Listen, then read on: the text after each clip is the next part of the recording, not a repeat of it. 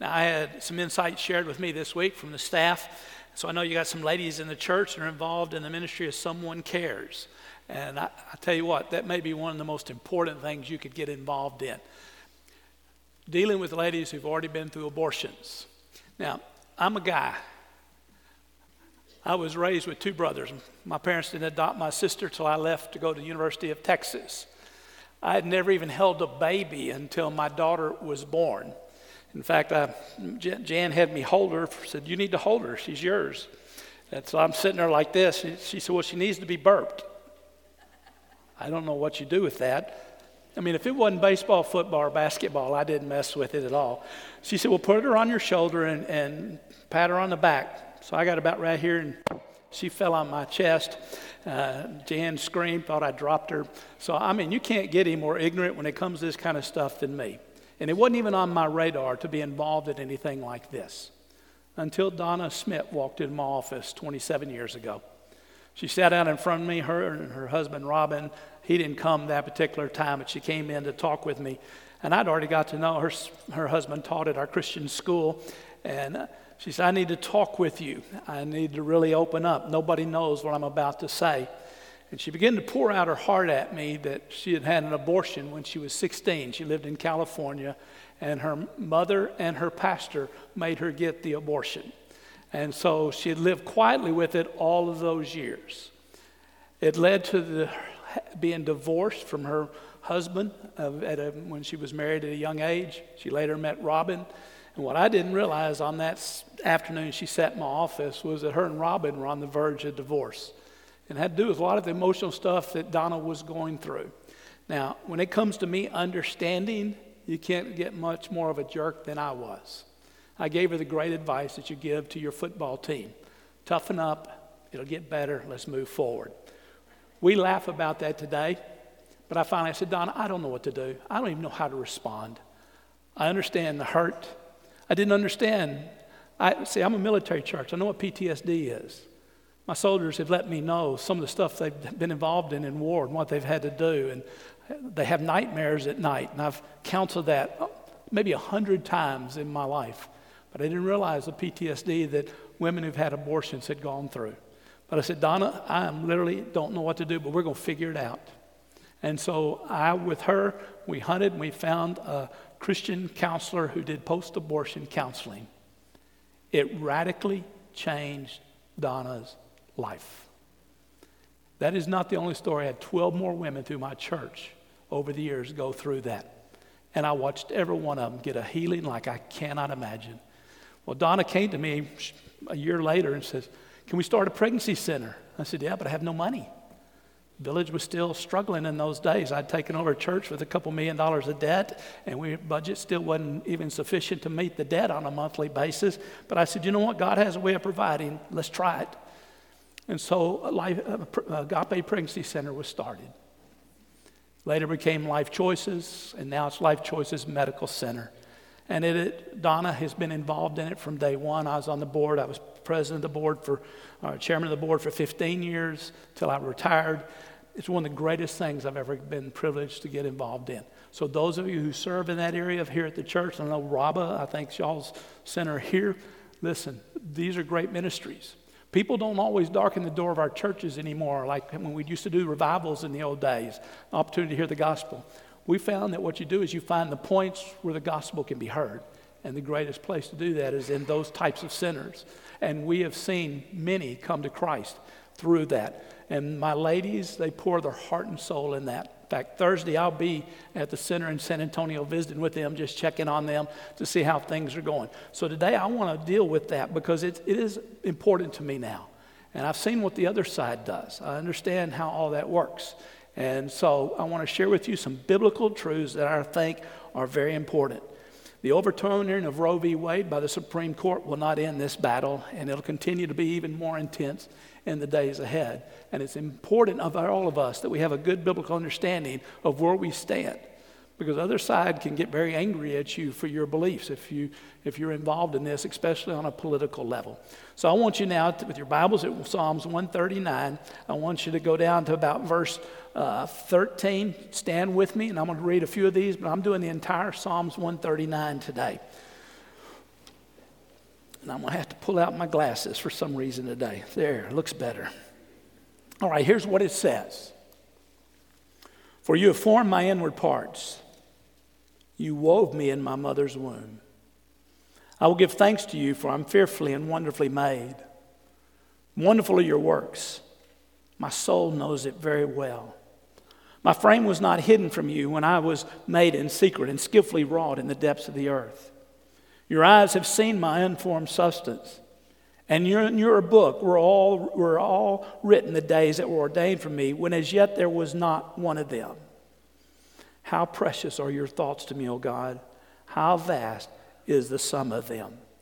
Now, Father, this morning as we talk through Psalms 139, help us to be able to reflect and think about the question, how big is our God?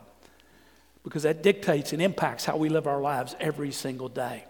So, Father, you teach us, you open our eyes to understand these biblical truths and help them to be a part of what we do, especially as we minister in Greenville to women who've gone through this very difficult situation and, Lord, need help and guidance. I thank you for the ladies in this church who serve and for those who are on the board of Rapha, and that, Lord, you'll continue to bless all that they do. Is my prayer this morning. In Jesus' name, amen. And you may be seated.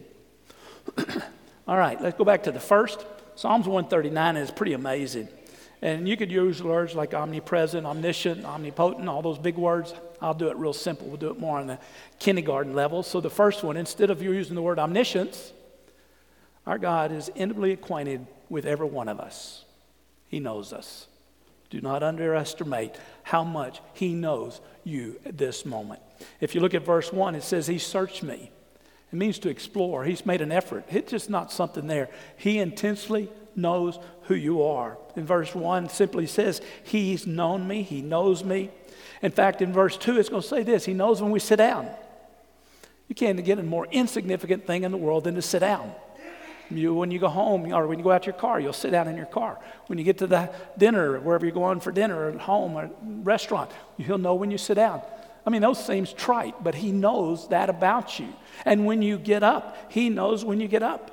He knew that when about 5:15 this morning, I rolled out of bed. He knew I got up, went in the living room, and went back to sleep in my chair. So he knew that. I mean, that's how that works. But that amazes me that the creator of the universe, and as massive as this is, and as many people live on the earth, he knows who we are. But you know why? Back about 10 years ago, I get a call from Dr. George Martin of Southern Seminary, and he asked me a question. He said, Steve, will you go with me to Jakarta, Indonesia to teach at the seminary? I said, you're kidding me. I said, what's it going to cost me? He said, free. I said, sign me up. I'm ready. He said, we'll teach 2 weeks at the seminary in Jakarta. I want you to do pastoral ministries. I'll be doing some mission stuff. We'll also go out and work with the Muslims out in part of the communities. You on for this? I said, yes. Thank you. It's a privilege, honor. When is it? January the 1st through the 10th is when we'll be in Jakarta. I said, got a problem. What's your problem? My wife's 60th birthday is on January the 5th, but let me work on it. I'll get that fixed. That'll be okay. So I got home that afternoon. I used all the skills and wisdom, which is not much, to try to win her over. Because you got to know something about my wife. The birthdays of 40, 50, 60 were important. Whatever reason, that 10th one to her was important. And I already knew she wanted a party, a big one. Not just one of these kids come over and have some cake and stuff. She wanted a big party. I said, listen, I got asked to go to Jakarta, Indonesia to teach. She said, that's amazing. I said, yeah. And I told her, I made it sound so good. And I said, she said, when is it? I said, January 1 through 10. It got quiet. It got real quiet. In fact, it not only got quiet, it got cold. It got real cold. Finally, I realized I'd made a tragic mistake. So I apologized and called my friend and said, thank you, but I cannot go. And I turned down my trip to Jakarta. But I knew that she wanted the party, so we planned and put on one of the biggest surprise parties ever. We did it in Fredericksburg, about 100 miles from where we live. I had this thing so set up, it was amazing. I had over 200 people there for her party from all over Texas and the churches we had served and everything. And my daughter, though, kept jabbing me about all my mistakes just to keep rubbing in that I was not the smartest one when it came to all this. But it came that day, and we were walking up to this church. A friend of mine's the pastor. I'd rented his church. And I told Jan, there's a wedding at the church today. My friend Don Higginbotham wants to give me a book to read. We were there for just bed and breakfast scene for the weekend for her birthday. And I said, let's stop by there. And so about 2 o'clock in the afternoon, we pulled up. The place is packed with cars. Man, it's a big wedding. And I got to looking at all the cars, and I said, I hope she doesn't pay attention. She'll know every car that's in the parking lot. And so we get up to the door, and as we get ready to open the door, it's decorated in leopard and red and all that kind of stuff. And my wife looked at that. That's got to be the ugliest wedding colors I've ever seen. We open the door, and when she walks in the door, 200 people scream surprise. It ended up being, you know what her first words were at that point? She turned around and looked at me and said, you know me. You know me. That meant more than anything. As stupid as I was getting up to that point. But you know why I knew what to do? Because I love that little girl. I always have and always will. And when you love somebody, you want to know them. I want you to know this day that when the Bible says, for God so loved the world, he loves you that much that he knows who you are. He knows everything about you. And if he was to throw you a surprise, which is not going to happen, but if he was to throw you a surprise birthday party, it would be exactly whatever you wanted. And verse 3 says he's intimately acquainted with every aspect of our lives. I think sometimes we don't realize how well God knows who we are, but he does. And so he knows what you need. He knows what you need to be protected. He knows how to take care of you. There's no areas of surprise in anything that goes on. There's never a time that he does not notice and take careful watch of all that's happening with your life. In fact, when the psalmist is doing this first few verses, he's finally going to say, I'm overwhelmed by this. Overwhelmed. He understood it. In fact, it's impossible to comprehend how well God knows us, but we can be overwhelmed by these amazing truths. It's a wonderful knowledge, verse 6 says. But it leads to this also. That's why 1 John 1:9 makes a very important point to every single one of us. If we confess our sins, he is faithful and just to forgive us and to cleanse us from all unrighteousness. All you're doing in the word confess means to agree with him. He already knows you. He knows where you messed up. He knows where this is wrong or you've done this in a way that's not pleasing to him. All he wants from you is say, I'm sorry. You were right. I'm wrong. But that's how well he knows each and every one of us. And in reality, what it ought to give you is a deep joy and a peace. And so that's how the psalmist starts out. The second thing he wants you to notice is this is the word omnipresent, but let's do it this way. It just means God's always with us.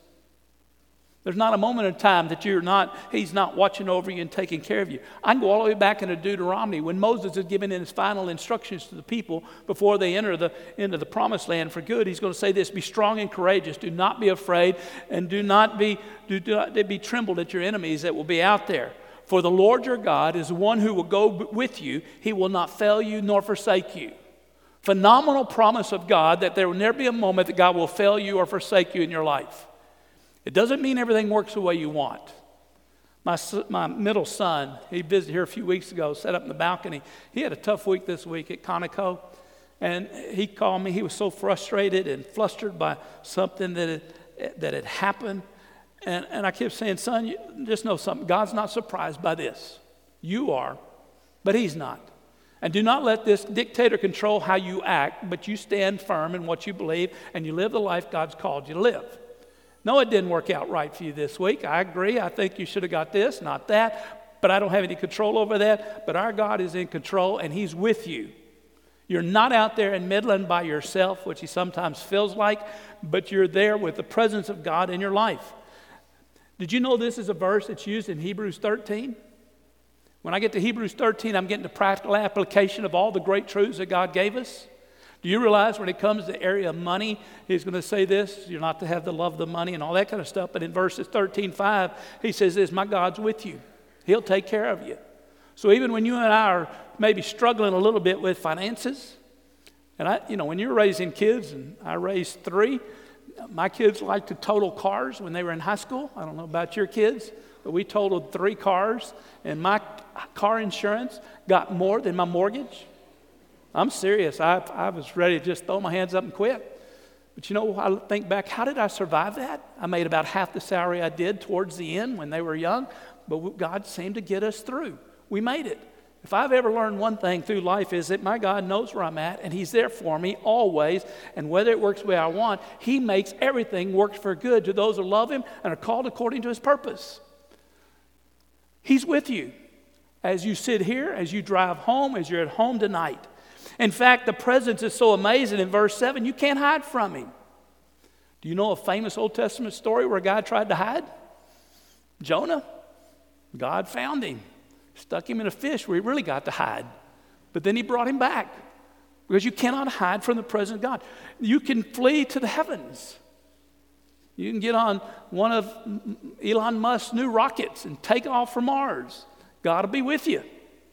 You cannot escape even if you went to the heavens. You can go to the place of the dead. You can't escape the presence of God there. You can go to the remotest part of the sea. Any of you have ever been to Hurt Island? It's probably one of the most remote islands in all the world. It's uninhabited. It's down in the Indian Ocean. It's halfway around the world from us. It is considered the most remote part of the world. You could be there on Hurt Island today, and you would be the only one on that island, but God would be with you. So God is present with us wherever we go. In fact, I like what verse 11 then adds to that.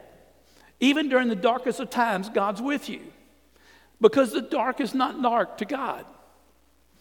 I've always had great night vision, but as I turned 70, my night vision's not as good. So some of you understand that. I don't like it. In fact, driving, I'm even telling my wife, I'm not certain if I like being out sometimes at night when it's super dark and stuff. I don't see quite as clear, because dark seems to be getting darker to me as I get older. But you want to know something? When God looks in total darkness of all that's happening around us, He still sees us. You talk about a great night vision goggles, He's got it. He knows exactly where you are. He sees you there at night when you're struggling in your mind and your soul with stuff that's going on, with the frustrations of life. He is with you. Night is as bright as day to Him, and that means nothing's ever hidden. In the most tragic of times, God's presence is always with us. So you are safe and secure. He's always there. He's going to take care of you, and He's going to do one thing. He will bring you safely home. One of my staff members, Alejandro Ortiz, was in prison in Mauritania. His friend had just been executed in the street. They beat him to within an inch of his life. It's a Muslim country, and he was a Christian missionary who had just been found out. He and I have had many conversations about that, sitting in my office. One of the finest men I've ever known. He had to retire after this because his wife had a breakdown from it. It stole everything that he had of value in his life, what he went through those particular days. But he said what got him through the darkest of moments in the prison in Mauritania was that God was with him. And God knew him. And even if he died in the prison and nobody at home knew anything about it, his God was with him and would bring him safely home. See, that's the truths that you and I have. Now that leads to this being sanctity of life, the passage that everybody uses for sanctity of life. So as we come to this, you got to know what? If He knows everything, He knows you intimately. If He is present every single where and you cannot escape, then even when you're in the womb of your mother, He knew you, and He is doing something amazing. And so what is that? Well, I could use the word omnipotent at this point, but I'll just say this. He can perfectly design and make anything happen, which He's done for each and every one of us. Verse 13, He formed our inward parts. Everything about you, He made. He weaved us in His mother's womb, in our mother's womb. You know what that means?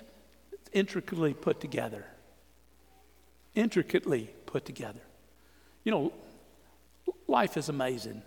Now, when my kids were born, I'm just trying to figure out how am I paying for this, how am I going to survive this and everything else. But when my grandkids came along, you have a different approach. And so when Branson was born that day in San Antonio many, many years ago, he's in college now. But Stephanie had him and she said, "Pops, you want to hold him?" I said, "Yeah." So I'm sitting there holding him. I just amazed. I guess the age I was at now and seeing that little baby in my hands, knowing this is one of my grandkids now, but there was just something amazing about that. How this body works and how it is woven within the mother's womb is the most stunning thing ever. Our world does not appreciate it, nor do they like it most of the time, but you and I are people who know something. Our God is at work, even in the most difficult situations, and He is making things happen. And even in the womb of a mom, He is making that unfold. And if you'll notice in verse 14, we're fearfully and wonderfully made. We're made with skill. You're not an accident. A lot of people think they're accidents.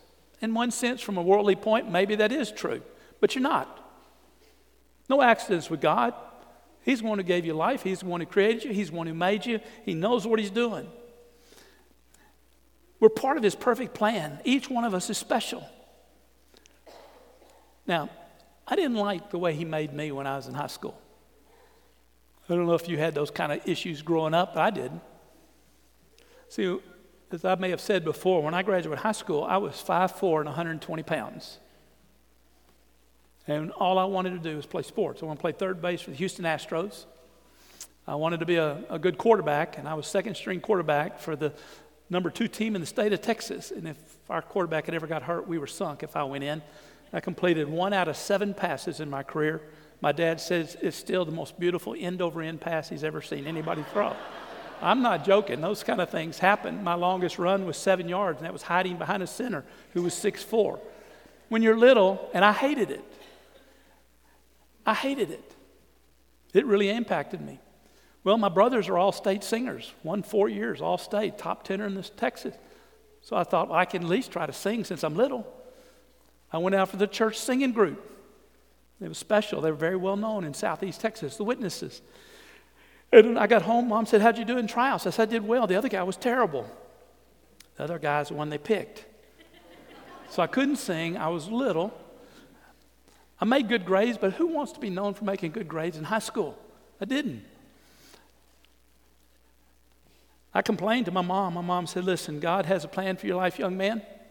And she would pull out the world's smallest violin at that point. Poor boy. Poor son. Life's miserable and tough, and she just plays that. When I left, my church gave me a violin that's about this big, so because I'd tell that story ever so often.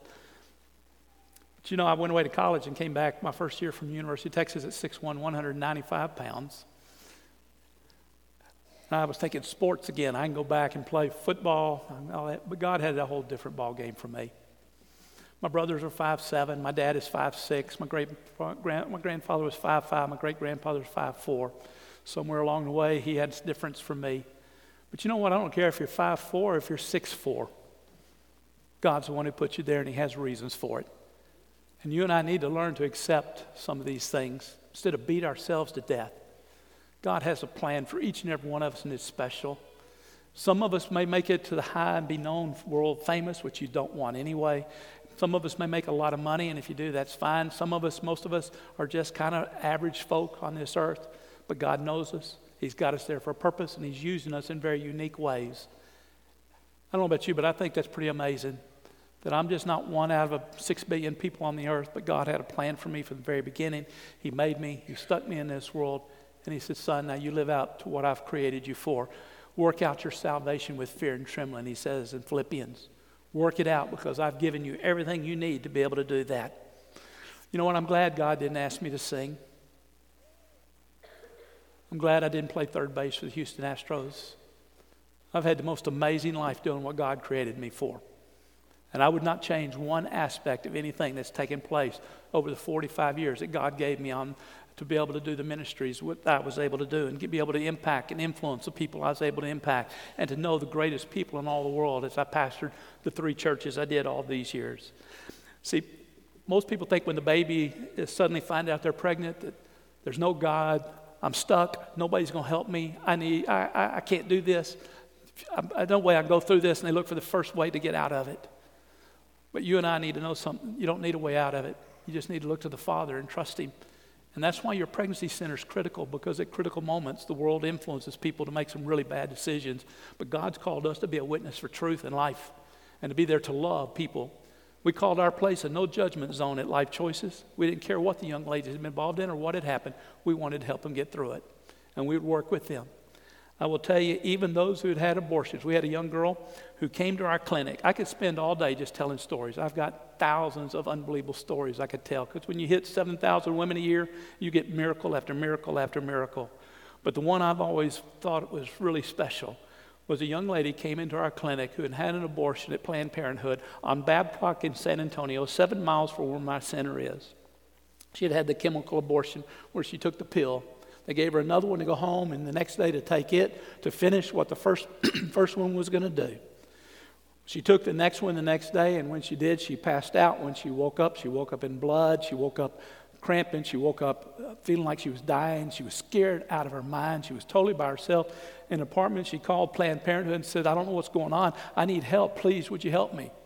They said to her, "You must have made a mistake. It's your fault. We can't help you," and hung up.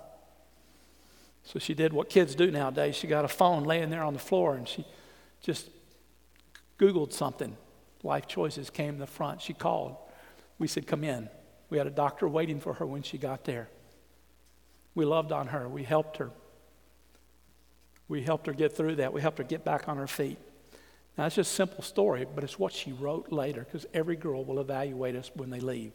And as president or chairman of the board, I get to read the evaluations. And this little girl who had never darkened the door of a church, who didn't know what theology was even about, who couldn't even told you who Jesus was before she came in, who had had the most troubled life there ever was, wrote these words. Very simple. I can still see it on the piece of paper. Planned Parenthood is darkness. Life Choices is light. That's the difference we made in her life. I will tell you, she still checks in every so often for help from our ladies. So on this week, as you and I gather together, remember this life thing is important. It's not a political issue, it's a life issue. A lot of people make politics dirty. I was invited to the governor's office when Governor Perry signed a bill, a pro-life bill that he signed. It's one of the worst scenes ever took place in the Senate there in Texas. But I was there that morning. I got to the Capitol early. I got to go into his office with some other pastors and some people from Life Choices were invited. We get to go in there, and outside the door of the auditorium next to the governor's office where he was signing the bill on a stage like this, we could hear the chants outside. Hell, Satan, kill babies. I was shocked. I just thought that was stuff I heard people talk. I didn't know it was real. I was talking to the highway patrolman as I was leaving. He said, "Steve, he wasn't a church person." He said, "I've never seen anything like this week and the evilness of this week. It's been unbelievable." I don't really like what the governor did, but I'm glad he did it because I don't like the other side at all. See, this is not politics. This is talking about life, the very issues of what God's trying to do. And so I'm going to challenge you as a church, keep doing what you're doing when it comes to this kind of stuff. But I want you to take the other truth. God is with you. He knows you, and He made you. Now go live life. Close with this. Verse 17 then says, "How precious are your thoughts to me, O God? How vast is the sum of them. If I should count them, they'd outnumber the sands." So you can't even begin to count all that God's doing. "When I'm awake, I'm still with you." And then he goes down a little bit farther, and he's going to say in verse 23 to close, "God, please continue searching me. I want you to know me. I want you to know my heart. Father, give me a good heart. Help me to walk with you. Try me and know my anxious thoughts," because we have them. You know, I can tell you to stop worrying sometimes. You're going to do it anyway. Scripture says don't do that. But the life has a way of hitting us, and we lay there at night, and our minds run crazy with things. God, please be with me. He is with you. He is watching over. He knows this. And then, Father, if you see anything hurtful in me, get me away from it.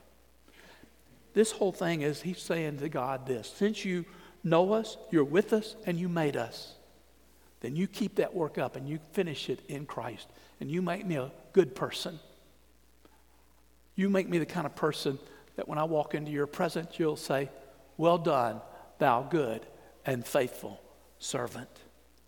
So your prayer today is ask God to search you, ask Him to know your heart even more, and ask Him to lead you in an everlasting way. Listen, life is precious, but this world we live in is difficult. But you get up every day and you be salt and light. I like one thing that the church I attend in Fort Worth does, that every time they baptize somebody, they wear a t-shirt in the baptistry, and it says, "I'm not ashamed." And whenever they ask them, before they baptize them for their confession, they say, "I am not ashamed of the gospel." Every person baptized at that church, I never had seen that or heard that, but I liked it. When it comes to this kind of stuff, you got to be willing to stand up and say, "I'm not ashamed. I don't care what the world thinks. I know what God's word says, and I'm willing to stand with it. And I will show love and compassion to all, and especially those who are hurting." So those of you who do that ministry, keep it up. It's one of the greatest ministries you'll ever do. I close with this. I had a young lady in my church. She'd come to me for counseling. It wasn't doing any good. It didn't matter what I talked about. She got hospitalized about 6 or 7 times with stress. She couldn't handle life. She's late 20s, early 30s, 2 kids. She even did something I never had happen again. I'm glad it didn't. I was too busy trying to figure out my own. She brought her daughter over, who was 4 at the time, and asked my wife and I to discipline her daughter. I don't know if you've ever had that happen to you, but we go, "That's not my kid." But she wanted us to discipline it. Well, several years later, when she's in my office, we get nowhere. When I got home, Jan said, "How'd it go with such and such?" I said, "I'm not doing any good. I'm missing something. I don't know what's wrong. I'm not getting this right." I'd ask God, "You got to show me, because I can't figure what's the issue here." So one day she called the secretary and said, "Will the pastor see me tonight?" It was Wednesday night. She said, "Well, after a prayer meeting, his office will be open. One of the secretaries is working, so yeah, he'll see you. And you have from 8:30 or 8 to 9, because his wife will be playing in the piano in the auditorium and for choir practice. And so when it's over with, y'all are going to have to leave. He'll have to leave. So 8 to 9, that's it." So we scheduled it. She came, and she sat down and says, "Pastor, when I tell you what I've done, you're going to hate me." And I said to the little girl, "There's nothing you can tell me that's going to make me hate you. Listen, I've known you for several years as your pastor. You can't tell me anything, literally, because I've heard literally everything by now, but you can't. I promise." She couldn't tell me. After 30 minutes, she still couldn't say what she'd done wrong. Finally, it dawned on me out of the clear. I said, "You've had an abortion." 2. I got her with my pregnancy center. They counseled with her. She never was in the hospital again. Number 2, she hated her mom, and her mom never knew she had the abortion, but she blamed her mom for the abortions. They restored their relationship and had 2 years together before her mother died of cancer. Her kids have now turned out pretty good. But I asked her this question. I got to know one more thing. Why did you bring your daughter for me to discipline? I'd killed 2 babies. I was not going to hurt another one. See, I know what you can do when you change people's lives. It becomes good. And that's what you and I have been called to do. See, church is something you do on Sunday. It is. We do it on Sunday. We worship. We go to Bible studies. We fellowship with each other. But it's taking it home and living it out every single day to the glory of God, touching lives, salt and light, so that their lives can either overcome what's happened in the past, or we can prevent them from walking a path that could cost them greatly down the road. So this is a real simple message today, but has profound impacts in the culture now which we live. And you do your part to be what God's called you to be. Join with me as we pray. Father, we thank you for this day and for the privilege and honor that you've given us to be able to gather here at Ridgecrest, to be able to worship, to uplift the name of the Lord Jesus, to be with our family and friends as we fellowship together. But Father, help the church to continue to grow strong and to be a witness in the community in all aspects, especially when it comes to the life of the unborn. Bless those who are at work here doing that ministry already with Raba and the other pregnancy center situation. Lord, bless that in a special way. Continue to use them. Empower them to have an impact on all that happens. Now be with us as we bring our service to conclusion. Is our prayer in Jesus' name. Amen.